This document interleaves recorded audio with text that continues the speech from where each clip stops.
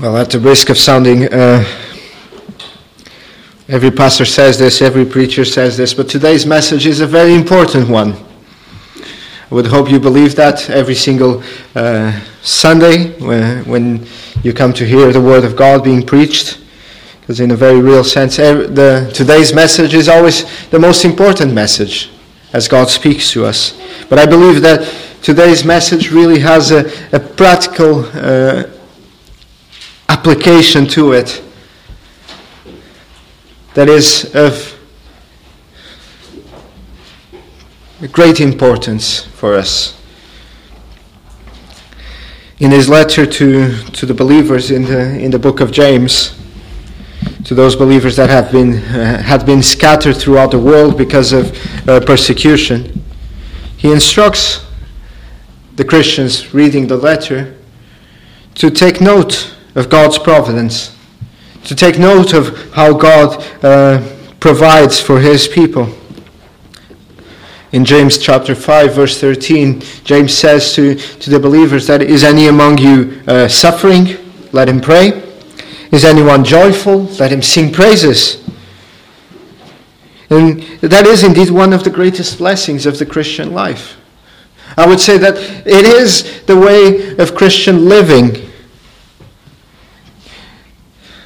The greatest blessing one of the greatest blessings of the Christian life is the assurance that the Bible gives us that even the most adverse of circumstances, even the most trialing of providences, are working together for our good, cooperating for the greater good of the soul and the believer. That even the worst of the most adverse of circumstances have a teaching function, a didactic function for the believer. That in some way, in some form, those things contribute to our Christian edification, to our Christian nourishment and nurture. That indeed, as James says at the beginning of the letter, we can count it all joy. Count it all joy. Do you understand what James says there at the beginning? Count it all joy when you undergo these things. Take joy in passing through all these various trials, these various tribulations, knowing that indeed it produces perseverance. Are you able to be grateful when you go through sufferings, when you go through tribulations, when you go through trials? Are you even able, as Paul and Silas did in this passage, to praise God? That is very much what we are going to be focusing on this morning. In the preceding sermons in the last few weeks, we've been considering the second missionary journey of Paul as they went through Asia Minor into Europe. In Philippi, we saw the conversion of Lydia as the Holy Spirit opened her heart. Last week we saw this young woman, a slave girl possessed by a spirit of divination, being freed by the power of Christ. And in the passage that we have before us today, we see the unfolding, what unfolds from that deliverance of that slave girl. We see the accusation of the masters of that slave girl having been brought into financial ruin by the power of Christ. So we see a prosecution. We see also the reaction of the civil authorities, of the magistrates, in the penalties that they've put Paul and Silas under. But most importantly, and the part I want us to focus on, we see Paul and Silas, the ministers of God. Although imprisoned, in jail, in their first European city, in the first European city that they visited with the gospel, they were able to pray and to praise God. So prosecution, penalties, and prayers and praise. So, prosecution. We read in verse 19 that upon the release of this young slave girl's possession, the masters of that diviners, of that diviner girl, took issue with it. And their reaction was shrewd, and it was immediate, and it was very cunning. They realized that after the young woman's deliverance from the power of the demon, that they lost all their income. Because that young woman was no longer able to tell the future. And there is a subtle wordplay here by Luke when the demon comes out of her. And the same word is used then in verse 19, that at the same time that the demon went out, their profit was gone out as well. So they were unable to receive payment for the services of that slave girl anymore. So they seized Paul and Silas. They took them to the town square, to the marketplace, to the agora, the center, the marketplace, the town center would be the center of social, political, of cultural, economic life of a city. Very much the place where everything and everyone would go, and everything would happen and everyone would go. So they took them there. They took them into the presence of the local authorities. They are the magistrates. Some translations, older ones, say that they are the praetors, the higher ups, the people with the most authority in any given Roman city, Roman colony, would be the praetors. So they took them in front of the praetors, in front of the civil magistrates, and before them they brought the following charges. They said that Paul and Silas were disturbing the public peace, the public order, that they were promoting customs that were contrary to the Roman custom. And in a sense, many commentators agree here. There is a shrewdness. That's why I'm using the shrewd as a word for what the masters of the young girl did. Because being a Roman colony, it was inhabited mostly by Romans, especially by former retired soldiers. There is a certain sense here where the appellation, the prosecution, the accusation being made against Paul and Silas is one of a severe nationalistic bent. They know their audience. They know that they are speaking to very nationalistic, very proud Romans. So they appeal to that. Philippi, as any other Roman imperial colony, would be populated mostly by veterans of the Roman army. But the reality is that it is all a fallacy.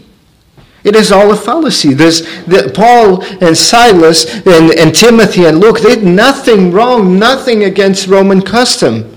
We know Roman law. It is very well established. We have access to the customs and to the laws in place. What Paul and Silas and their companions were doing was nothing against Roman law. Matthew Henry, I love how he expresses it here. He said, if they disturbed the city, Matthew Henry says, it was like an angel who stirred up the waters of the pool of Bethesda in order to heal. There was no real disturbance of the peace. And moreover, their accusers had no concern about Roman law. We see nothing of a defense being afforded to Paul and to Silas. They got summarily judged and sent to prison. That is indeed against Roman custom. Everyone would have an opportunity of a fair hearing according to Roman law. But nonetheless, this did not happen here.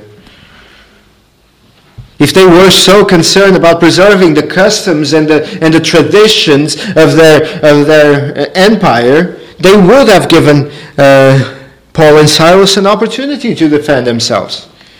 as often has occurred both before in the history of the church, and as we go through the book of Acts, we see that, again, that is a very well-established principle. Paul will defend himself in front of the governor at one point. The problem here was not the customs. We know this from reading the narrative, that the problem was not that the Romans and that the masters of this slave girl were upset because customs and the Roman law was broken. No, the problem was that they got short-handed. They now have a financial problem in their hands, and they're upset about it. They lost their source of income. And again, something similar will happen in Ephesus when we get to Ephesus, where the preaching of the gospel will undermine the profit of that superstitious religion. In the case of Ephesus, is connected to the cult of the goddess Diana. So indeed, it was a fallacious argument. And in a sense, as we spoke last week, it is a reflection of Satan's sagacity and fallacy.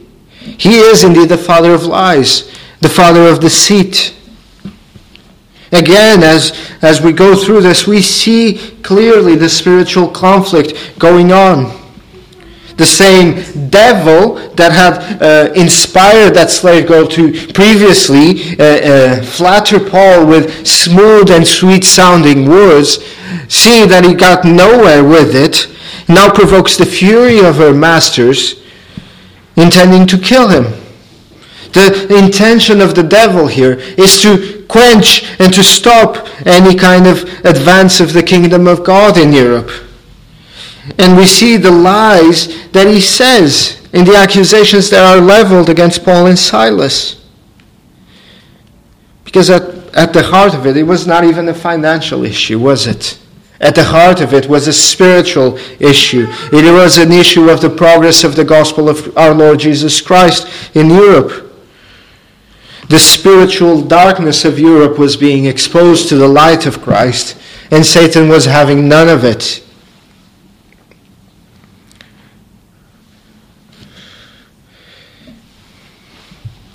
So Paul and Silas were sent before the magistrates. And the reaction, the penalty applied by the Roman authorities was violent. Was even, you could say, uncalled for. The crowd, incited by this nationalistic fallacy of the accusers, oh, these men are Jews. These men are not of our national culture.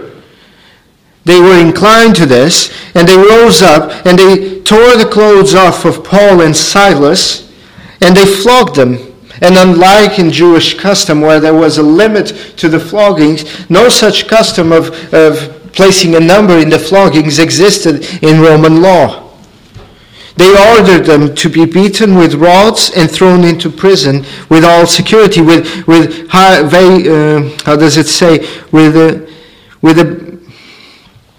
security. They tore their clothes. They commanded them to be beaten with rods, and when they had laid many stripes on them, they threw them into prison, commanding the jailer to keep them securely. To keep them securely. They're just two Jewish men. What did they do wrong? You might ask. They didn't give them an opportunity of defense, again contrary to Roman custom, and they sent them to high security prison. They send them to the what would be the equivalent of a high security prison of their day. We read that they were sent into the inner prison, the place where they had no windows, they had no access to the outer world, and even then they fastened their feet into stocks. Stocks is a word that is very ambivalent. You can translate it, the word behind it, you can translate it into many different words, but depending on the context, we can translate it better into English. So here, because the reference to feet is made, it is translated as stocks, a piece of wood where your feet would be chained to it. So why did they do this? Perhaps these security measures were motivated by what they had just seen Paul and Silas do. If they are powerful enough to cast a demon out of this girl, there's no telling what they can do when they get to prison. There's no stopping them using their magical powers. This is me trying to put myself in the head of those Roman praetors, of those magistrates. Well, just put them in the most secure place of prison. Spare no expense. Be very careful with these men. They are powerful. They have this kind of magical powers. So that's why they get sent into the maximum security side of the prison, I believe. The information provided by Luke also helps us to better understand what's going to happen after verse 25. We'll look at it next week, but we see that there was a sudden earthquake. That there was a sudden earthquake that set them free as they were singing praises and praying to God. So these men were scourged, beaten.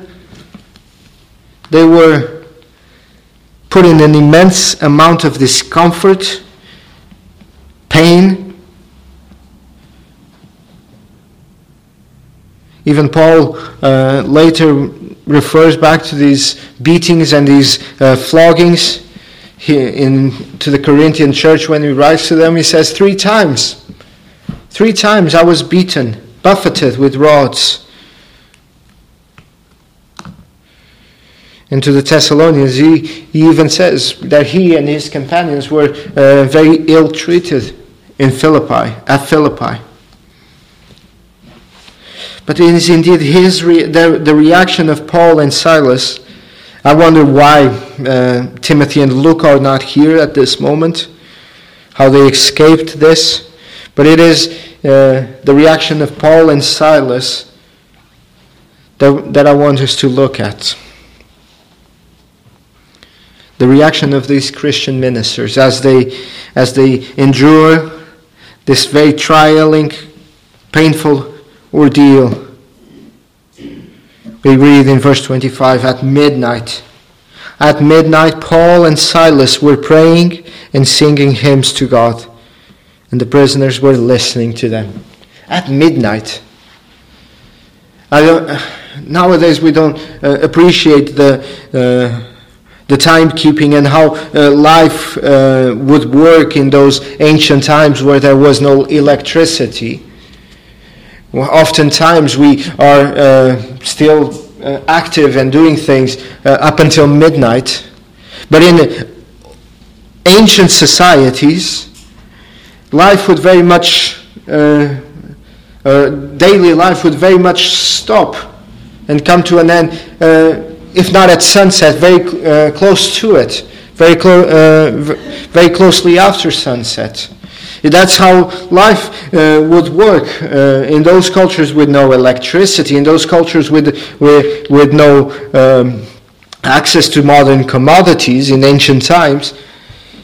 Just after sunset, everyone would go to bed. Everyone would cease their enterprises. At midnight, everyone was expected to be asleep for several hours now. Yet Paul and Silas are not asleep at midnight. I wonder if probably because of their pain, they were just beaten and scourged. Probably because they were in an uncomfortable position as well. Can you imagine trying to sleep while your feet are chained to a beam of wood? Probably they were also concerned. They did not know what was going to happen to them tomorrow. They were just beaten, thrown into prison without a righteous judgment, without a lawful sentencing. I wonder if they were perhaps wondering what was going to happen to them tomorrow. Are we going to die tomorrow? Perhaps Silas asked Paul, what do you think they're going to do to us tomorrow?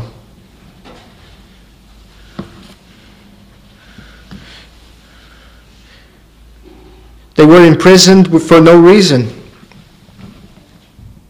In fact, their master, the Lord Jesus, was killed. They know the story of Stephen. Paul was present at the murdering of Stephen. They know what happened to James not many years ago at this point. God knows what's going to happen to us, Paul says, perhaps to Silas. We don't know. Nevertheless, instead of murmuring, instead of complaining, instead of moaning, instead of feeling self-pity, we read that they were glorifying God, that they were praying, that they were singing hymns to God, that they were very much they were very much putting to practice those things that James speaks of as well. They were counting it all joy. We read that other prisoners were able to listen to them. I don't know if they were singing loudly, if they were singing in a low-pitched voice so as not to disturb them. But what we know is that they were listening, that they were hearing, that they were paying attention to their words.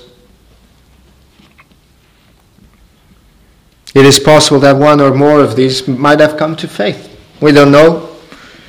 But we know that they were doing this. In any case, it is a wonderful case of showing that with so much suffering, with their backs torn, with their limbs aching, Paul and Silas around midnight could still sing and praise God, could still pray.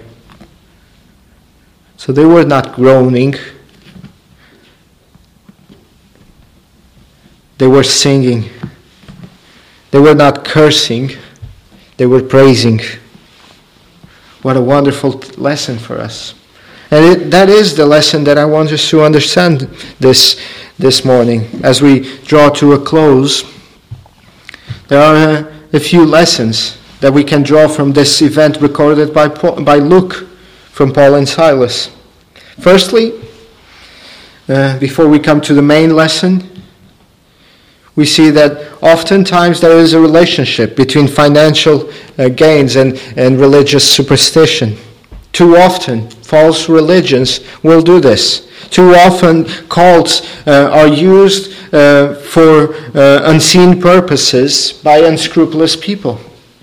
Paul speaks to Timothy. He says that a man of corrupt minds and destitute of the truth, who suppose that godliness is a means of gain. There is a relationship, even we see in our world today, between the empire of darkness, between the superstition and the use of cults and false religions for financial advantage. This is one of the ways that Satan tries to hinder, to retard the advance of the kingdom of God in the world.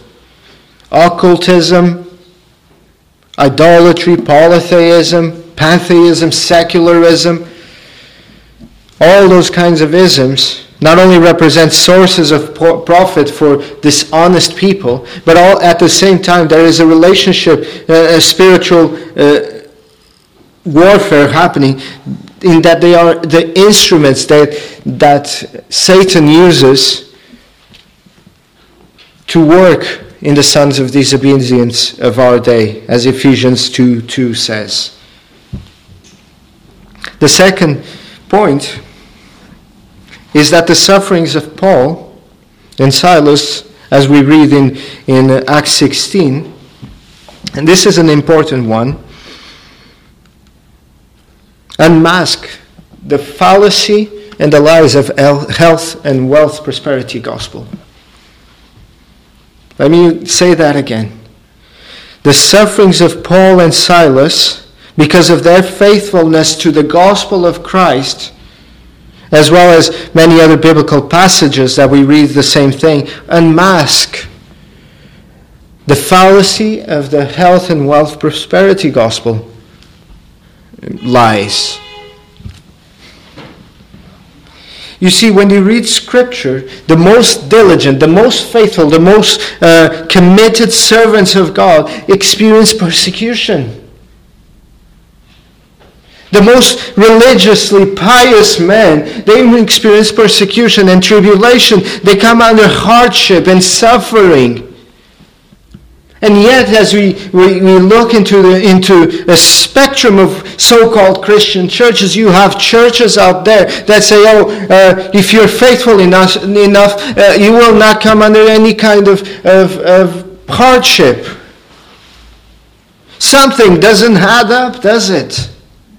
Either they are wrong or the Bible is wrong.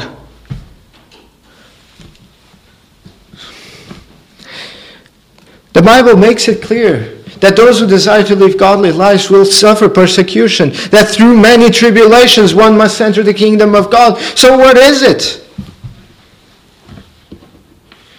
Not many months ago, I think I was in the office on a Saturday, and I overheard a conversation in the foyer. And this was this one lady that had struck a conversation with someone in this congregation. And I took the conversation on, and I was talking to this lady. She was from one of these health and wealth prosperity gospel churches. And as I said something along these lines to her, that actually, when you look at Scripture, she expressed something about, if you're faithful, no evil will come to you. I think we were talking about COVID and the protection from infection with COVID. And I said, well, the Lord sometimes uses those things for our good. Oh no, but if you're faithful and if you trust Him, nothing like that will happen. And I kind of pointed her to Paul and all of this. And she said something along the lines of, well, Paul, when he endured those things, it's because he sinned. Some Christians maintain that these kind of sufferings and persecutions, some Christians, quotes, maintain that when you undergo these things, it highlights some kind of sin in Paul and Silas' life. Had they been more faithful, had they been more righteous, nothing like this would ever happen to them.